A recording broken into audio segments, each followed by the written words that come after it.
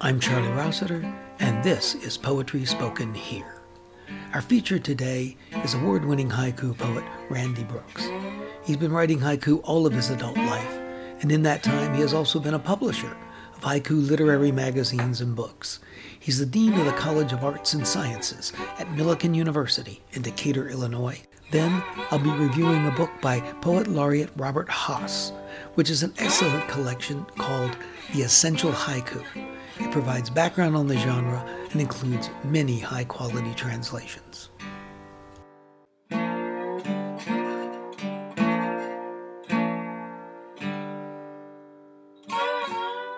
Our feature today is Randy Brooks. His publishing house is called Brooks Books, and he's talking to me from Decatur, Illinois, a certainly appropriately humble location for a haiku master.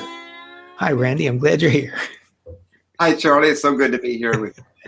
I want to start right off with something you told me a couple of weeks ago. You were talking, as we were setting this up, and you said, I wrote down, haiku got legs. And I'm wondering, what were you telling me when I wrote that down? Yeah. Well, what I was talking about is that a little known fact of most poets is that some of your poetry gets very popular and starts getting legs. It starts moving about. The first thing might just be a reading somewhere where you read it out loud, and somebody loves to say, oh, I'd like to put that in my magazine, and it gets published. And then somebody has an anthology. They say, I love that one. It was in that magazine. I want to publish it again. So haiku with legs are haiku that spread and move about and get published in multiple times, 4 or 5 or even more times in the life of that haiku. So I guess a goal, which you can't really try for, but you're happy when you achieve it, is to have a haiku that's got legs. Yes, that's right. It's about. It gets momentum of itself. It's like the haiku takes off and has its own little life that wanders around in the world. Do you have any haiku with legs? I do have some haiku with legs. You want to hear one or two?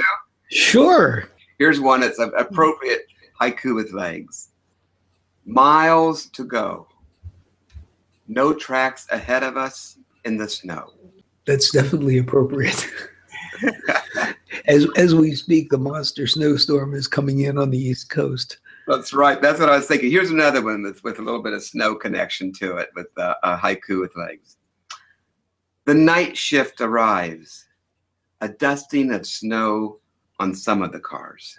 That must have really happened, because I couldn't imagine making it up. How'd that happen?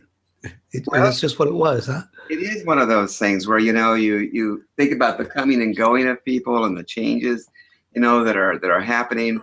And you can measure some of the things that go on, such as the snow, by how much snow is piled up in the meanwhile. And so here we've got this change going on, and just the very moment of the change of the shift, we've also got this snow coming on. So this is before the big blizzard comes. Here's another haiku with legs. We're gonna change seasons here entirely. All of our canoes touch at the north mouth of the lake. More water lilies. That's a neat scene. Well, I guess that would have to be like haiku with like paddles or something instead of legs. I noticed you're reading your haiku once, and I know that many people are into haiku when they read them twice. And you told me you're not fond of that practice. You think it's really not necessary. You want to elaborate on that a little bit? Sure. Yeah, I agree that I really don't think it's appropriate to read them twice. I like to read them very slowly. And if you see me read, I like to, use my hands, and I'm bringing the haiku to life, and let the reader just take it in within the haiku itself one time. And then I try to give them enough pause afterwards to let them process it themselves, and hopefully it echoes and is repeated in their head. But yeah, I'm not fond of reading it twice. I like it to have its impact immediately and one time as a way to read. Yeah. And by the way, I think we probably should say a little bit about how you personally, I don't know if I want to say just think of haiku. I don't want to say define haiku, but more like maybe think about what it is, what makes a haiku, because the 575 argument and all that sort of thing. It doesn't get at the essence of it. That's really a good question, Charlie. And I know a lot of people have confusion about haiku. They think of it as a form. In fact, they think of it as a closed form, and that's very unfortunate because haiku is such an open form. Haiku, instead of being defined by syllables, 575 syllables, or a sense of it's a small sort of definitive statement, it's all closed up in a box for people to open. I think of haiku as entirely the opposite, as an open form, a free verse form. And that the main conception of haiku that I would believe in a synoptic way can be expressed is that haiku is a poem that has a small sort of opening for the reader to join into. So the real form of haiku is something you're going to hear. It's oral. It's aural in your ear. And so the real form of haiku is that you get the first part, 2 lines in the water. And then there's this pause, there's this silence in the middle. The cut, or what the Japanese call the kirigi, has a kirigi word, a cutting word. So there's that pause in the middle, and that pause is an invitation for the reader to come into the haiku. And so then you get the second half of the haiku. Not a word between father and son. So I'll read that haiku again. I'll violate my idea about not reading a haiku twice. You get this one twice. So here's the haiku as I really would just read it without interruption. 2 lines in the water. Not a word between father and son. So the form of haiku is something you hear. And you'll hear this in haiku one after the other, in Japanese, in English, and almost all haiku around the world, in Spanish, in different languages. You'll get the first phrase or image, and you get that pause, that time to just wait and let the first one be absorbed by the reader and taken in, so the reader can start imagining and associating, anticipating what's coming next, and then they get the second half of the reader. And there's another pause at the end, that silence where you give the reader time to take it in and put it back together and make it whole in their own mind. And that's why we talk about haiku as a co-creative process with the reader. I like the pause. And when you read it that second time, without the talk, it really came through. And I don't recall hearing at haiku readings that kind of effective, let's say dramatic use of that pause. And to me, it really makes your point. You need that openness in there. And it also does give the reader time to comprehend a message that's coming in a very compact way. Mm-hmm. And you've got to be able to keep up with it as the listener or reader. Well, especially as the listener. That's right. It's very important. I stress to my students when I'm teaching haiku and the importance of the oral tradition and the importance of reading out loud. And I stress upon them too, again, that in the haiku tradition, there's a long-standing tradition called kukai, where there's competition, where people are sharing their haiku anonymously and things. And in that process as well, the Japanese say a haiku is not born. It does not exist until a reader takes it fully into heart and loves it. And when the reader loves the haiku and makes it complete, that's when the haiku comes into existence. So I always kid my students saying, well, today we're going to give birth to a lot of haiku. You're all haiku midwives. It's interesting because one can be inclined to think of haiku as a solitary kind of poetry to deal with. They tend to be contemplative statements that come from the poet. So What you're saying about the necessity of someone else being involved is really different than that. Yes, that is really interesting. It is a contrast to it. We certainly have a long-standing tradition of haiku as sort of a quiet contemplation, a meditative practice, quieting the self down to see and hear and notice and have insight into things. And I think that's also very important for the writing of haiku, that you find places that take time and slow down enough to really do that deep thinking that's behind the sort of finding of haiku and writing of haiku. But haiku is very social, and it does necessitate being heard and being shared. And so the whole point of haiku really is not just to be the hermit out there writing your own thoughts to yourself, but to find your haiku wherever, maybe in such things as in meditation. But the whole point is to take it out and share it, because you've got wonderful gifts of insight or awareness that you just are eager to share with other people. And so the social nature of haiku is something that I think people don't understand as much as they could. There's a lot of really fun elements to haiku that's about the social process of sharing your work. And again, that's part of that, getting the haiku with legs. People just can't hold it in. They want to take it on out and share it again. And that's a very natural thing for a good haiku.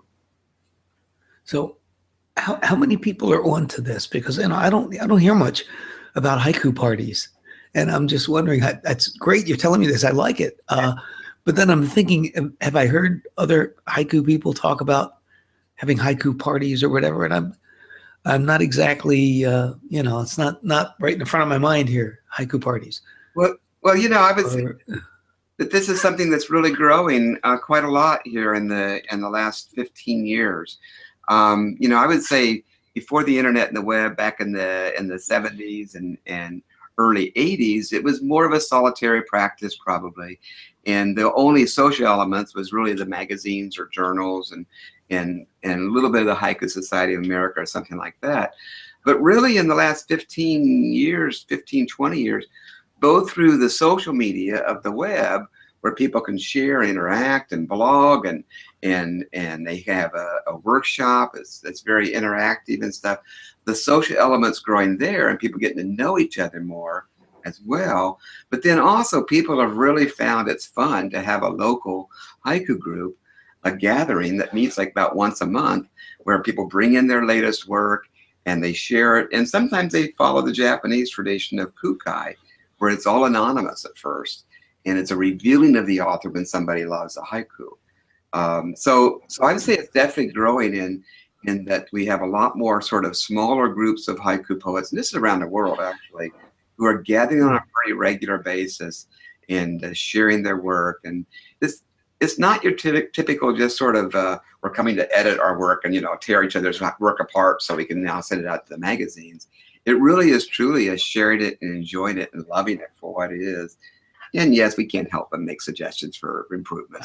How do you work the anonymity thing? Do people toss them all in a hat and then pull them out and randomly, like I might read yours or somebody else's? Well, it could be like that. I mean, in the Japanese tradition of kukai, and again, the Japanese haiku writers have almost always been organized in these small social groups too, by the way, with a sensei or a master who leads the group. But in most of our kukai here in the United States now, in English, we usually would just have people submit their haiku ahead of time, and then a person will put a sheet of them together without any names. And then those will be shared and read, and then people say, oh, I love this one over here because it just reminds me of this, and I love the feeling of that. Oh, what wonderful wording in this one. And then people will also talk about that one together. And then we'll say, oh, and who wrote this one? Oh, so-and-so wrote it. And then we applaud or cheer, and they have claimed their child, their haiku baby, at that point. So it's a great deal of fun. I do it with my students on a regular basis all through the semester. And the students love kukai. And there's different types of kukai. That's the most traditional one. In Japan, they would do kukai by painting their haiku with the brush, on these long strips of paper called shikishi. And their names are on the back side, so they don't have it on there yet. And they just lay them out, have some refreshments and food, or a little sake or beer or whatever, and enjoy them and talk about them. And then it'll be time for kukai. Somebody will lift one up and say, I love this one, and let's hear it out loud and talk about it. And so it's a very fun social sort of competition. I mean, one of the rules of Kukai is you're not supposed to say, I love this haiku, except for the third line is really bad. You know, you're not supposed to tear it down at all or do edit sort of things with it when you're in true Kukai. You're just supposed to say, I love it just the way it is because. Well, that's going to set up a pleasant evening together with friends, with fellow haikuists. It's very fun. It really is. How about reading a few more poems here? Sure. Here's some more from Haiku with Legs. The bedtime story. Her grown-up brothers listen to mother's voice. Here's another one. Moonrise. Cattle single file through the narrow pasture gate. I grew up in western Kansas, and this was some of my haiku come from growing up and on the ranch and in my other grandfather's farm. Here's one about my grandpa. Grandpa drags his daybed to the front porch. Mockingbird song.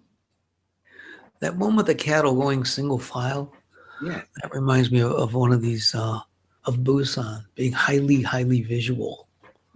I can really just, would you read that one again now? Moonrise. Cattle single file through the narrow pasture gate. Yeah, Busan is wonderful at painting the scene and capturing that sense of mood and atmosphere in that place. Here's another one. A pause in her going to town story. Needle threaded again. Again, a haiku about noticing another kind of pause in creativity. That time when somebody's in the middle of something, but they're in a transition. They got to thread the needle. There's a little bit of quiet. They're not really doing what they're doing, and she has to sort of hold off also on the story that was going on while she was sewing, while she concentrates on getting that thread through the needle. Here's another one. A dad buried in the white sand. Hairy toes wiggle free. And another one sort of in warm climate since we're in the middle of winter. Hands on the rail, the humpback whale doesn't resurface. And here's one for summer. Mellow thunder. I slip off my sandals to feel the cool. What do you have to say about immediacy in haiku? I find myself with haiku I don't like, they try to tell too much of a story. Mm-hmm. That's the way I would characterize it anyway. The person just tried to jam. They should have written a short story or a longer poem. It just is flabby. I think that's a really interesting question, because haiku usually have a couple levels. There is an immediacy sort of to it. You get it, go boom, oh yeah, I see it. That's it, and you get an immediate response and reaction to it. And so there's a sort of surface level or immediate, oh, this is what's happening right now level that can just look like that's it. That's the whole story or something. And a good haiku is going to resonate on some deeper level. It's going to be a level that resonates back to the past or to culture or to values or to spirituality or religion, or it's going to tap into some other plane of significance. And it's in the resonating that when the haiku sort of rings the bell, but in the resonating, we start connecting it to things that are more than just what we see on the surface. So if immediacy is all the haiku has, then, well, that's nice for a moment, but it's not one that goes deeper into some of the things that finally ultimately matter a lot more. So it has to have both really to be really good as a haiku. The surface, immediately what's happening now, and some deeper, more long-term associations or allusions to the past or to values beyond what's happening immediately. Could you use one of the poems you've read so far at any time we've been talking here to give an example of how you looking at your own poem, how you see that deeper level? Because it's not always obvious to people just listening the first time. Yeah, they like it, but they don't, Okay. Well, let me just take one I've already read and talk about that one. So miles to go, no tracks ahead of us in the snow. On an immediate level, it's just about you've got a long way to go. You're walking, and there's nobody gone this path before. You are venturing into the snow with you're the first one walking through here. And on the immediate level, that's you've got a long way to go. This is going to be a long walk. What's happened now? Is your car broken down and you got to walk to get out of there, or or is this just that you're on a hike and there's a lot of snow and you're still you've got your destination out there and you're trying to sort of measure how far it's. So that's the surface level or the immediate level of just what's happening. As we imagine it though, and we're out there, no tracks ahead of us in the snow. There's this whole path behind us. There's all those tracks behind. We can see everywhere we come from. And we can see that, it is this adventure of nobody's been here yet. I'm the first one who's going to see this snow, this landscape in this way. So there's a bit of adventure in it. And then there's also with miles to go, it has a slight allusion or reference to Robert Frost, and so suddenly Robert Frost might come to your head if you're somebody who knows poetry and has read things. So here we've got this whole real brief allusion to a Robert Frost poem, and that comes in, and then that one's all about enduring and about persevering and about not giving up and those sort of feelings. So now we've got this whole other poem going on in our head if we know that. And so miles to go, no tracks ahead of us in the snow. It's this thing that's, of course, it's got rhyme to it, which is unusual in haiku, and in my haiku too, it's unusual. So you see on another level, this haiku really isn't about just being there. It's about how we expect to be in the future and how we've got a past behind us and we don't know what the future holds. And all of those sort of questions, issues become part of the haiku. Of course, I would really hope the reader can go there, and that's a lot more than I expected the reader to do in a fast reading. But in a slow reading and repeated reading or whatever, they might, if they want to dive in, I hope there's more for them that relates around the poem.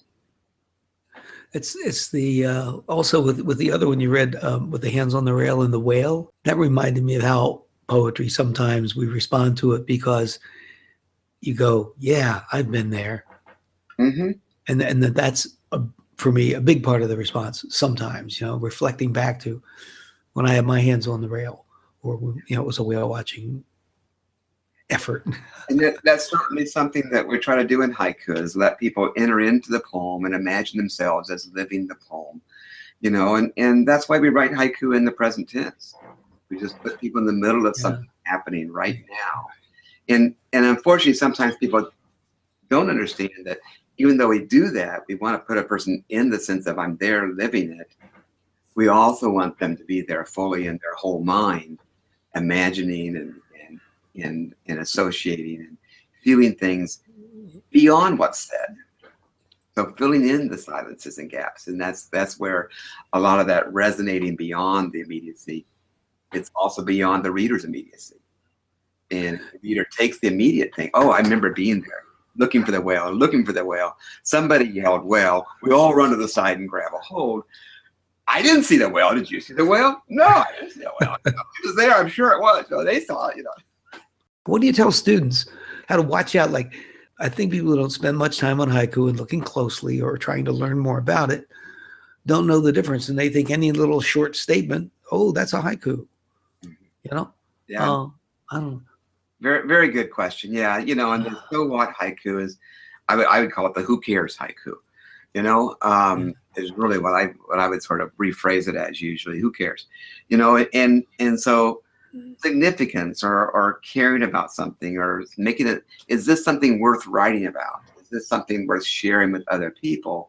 It does come down to what finally matters. And inevitably, there are some haiku that somebody over here is going goo-gaw over, and they love that haiku. And I'm sitting there going, I just don't get much from it. I'm sorry, And so part of that depends on the taste of the readers a little bit or the writer.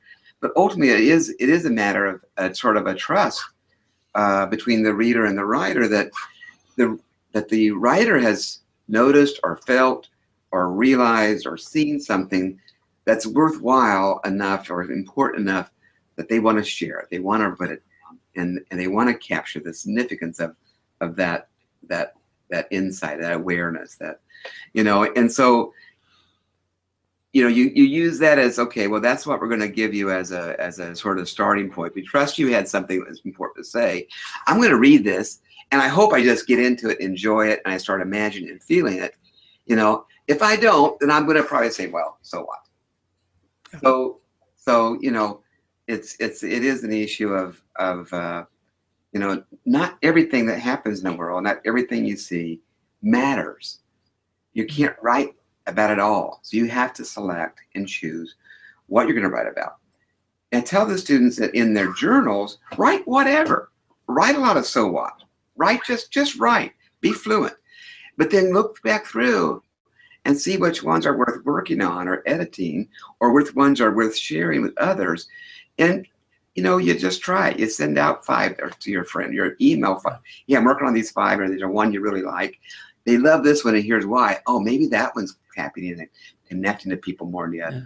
So it's hard for the beginnings writer to know which of their poems are going to resonate to others. But that's where the reading and the sharing and getting published and having editors makes a huge difference, because they're helping you say, that one mattered for me. That one has significance. So getting past the so what is a tricky thing for a new writer, but that's partly what they learn as a writer, that some are going to be valued more by themselves and by others. Let's finish off with a few more of your poems. Okay. Just give us a few more. All right. Legendary catfish, caught once or twice, the brackish lagoon. Hot tub beneath the stars, her finger over my lips to shut me up. That resonates beautifully. It's such a realistic interaction. It's a great scene and a realistic interaction. All right, here's another. Holding hands until we reach the blackberries. Here's one. It's a coming of summer. Jenny Wren returns. Her mother whispers, I can go now. You're listening to Poetry Spoken Here. I'm Charlie Rossiter, and our guest today, Randy Brooks, telling us about haiku and sharing his work with us. Thanks a lot, Randy. This has really been good. Thank you, Charlie. It's been wonderful to chat with you today.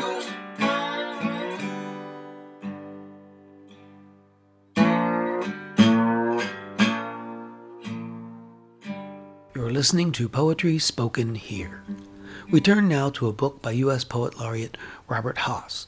If you'd like to know more about haiku or wondering where to begin, this is a very good place to start. The book, The Essential Haiku, provides background on the genre and includes many high-quality haiku translations. Hass has received many awards for his poetry, including the National Book Award, the Pulitzer Prize for Poetry, and a prestigious MacArthur Fellowship. The Essential Haiku was published back in 1994, just before he served as Poet Laureate, 1995 to 97. The book's still available and is an excellent introduction to haiku as it provides background on the genre and focuses on the work of 3 great acknowledged masters of the form, Basho, Busan, and Issa, with brief biographies and a generous selection of poems by each of the poets. In his introduction, Hass says he wants to provide a sense of the variety and intensity of experiences that this small form can sustain.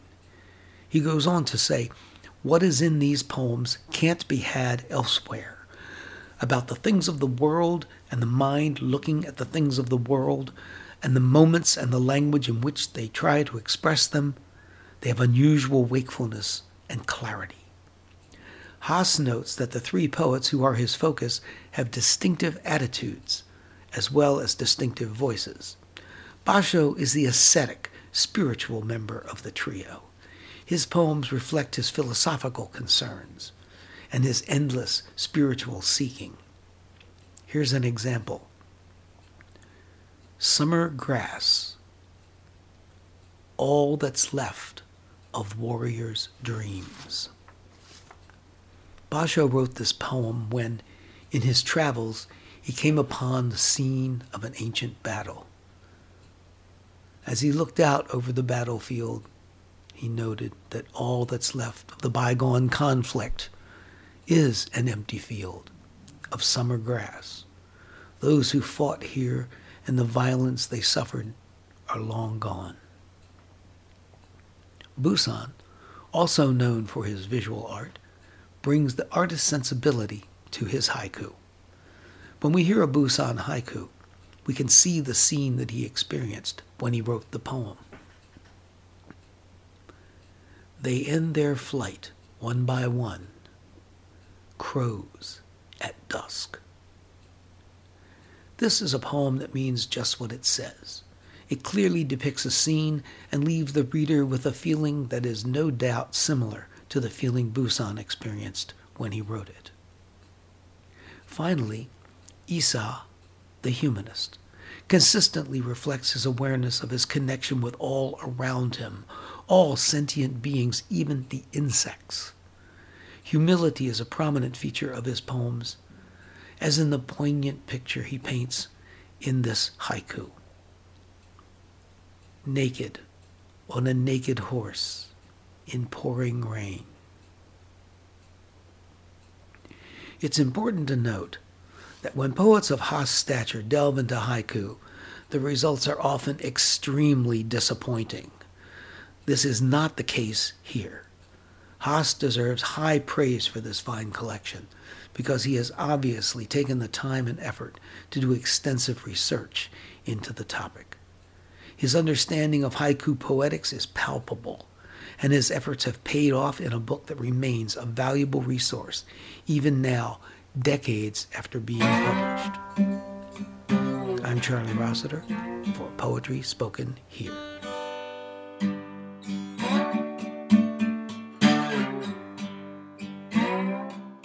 You've been listening to Poetry Spoken Here. I'm Charlie Rossiter, inviting you to join us again next time to let poetry speak to you. Music for today's program was written and performed by Jack Rossiter Munley. And remember, Poetry Spoken Here is more than a podcast. You can like us on Facebook at facebook.com/poetryspokenhere. Follow us on Twitter at twitter.com/poetryspokenhere. For more about today's show and other Poetry Spoken Here podcasts, as well as our blog, just visit our website, poetryspokenhere.com. If you'd like to submit suggestions of poets or topics for future podcasts, you can send to our email address, poetryspokenhere@gmail.com.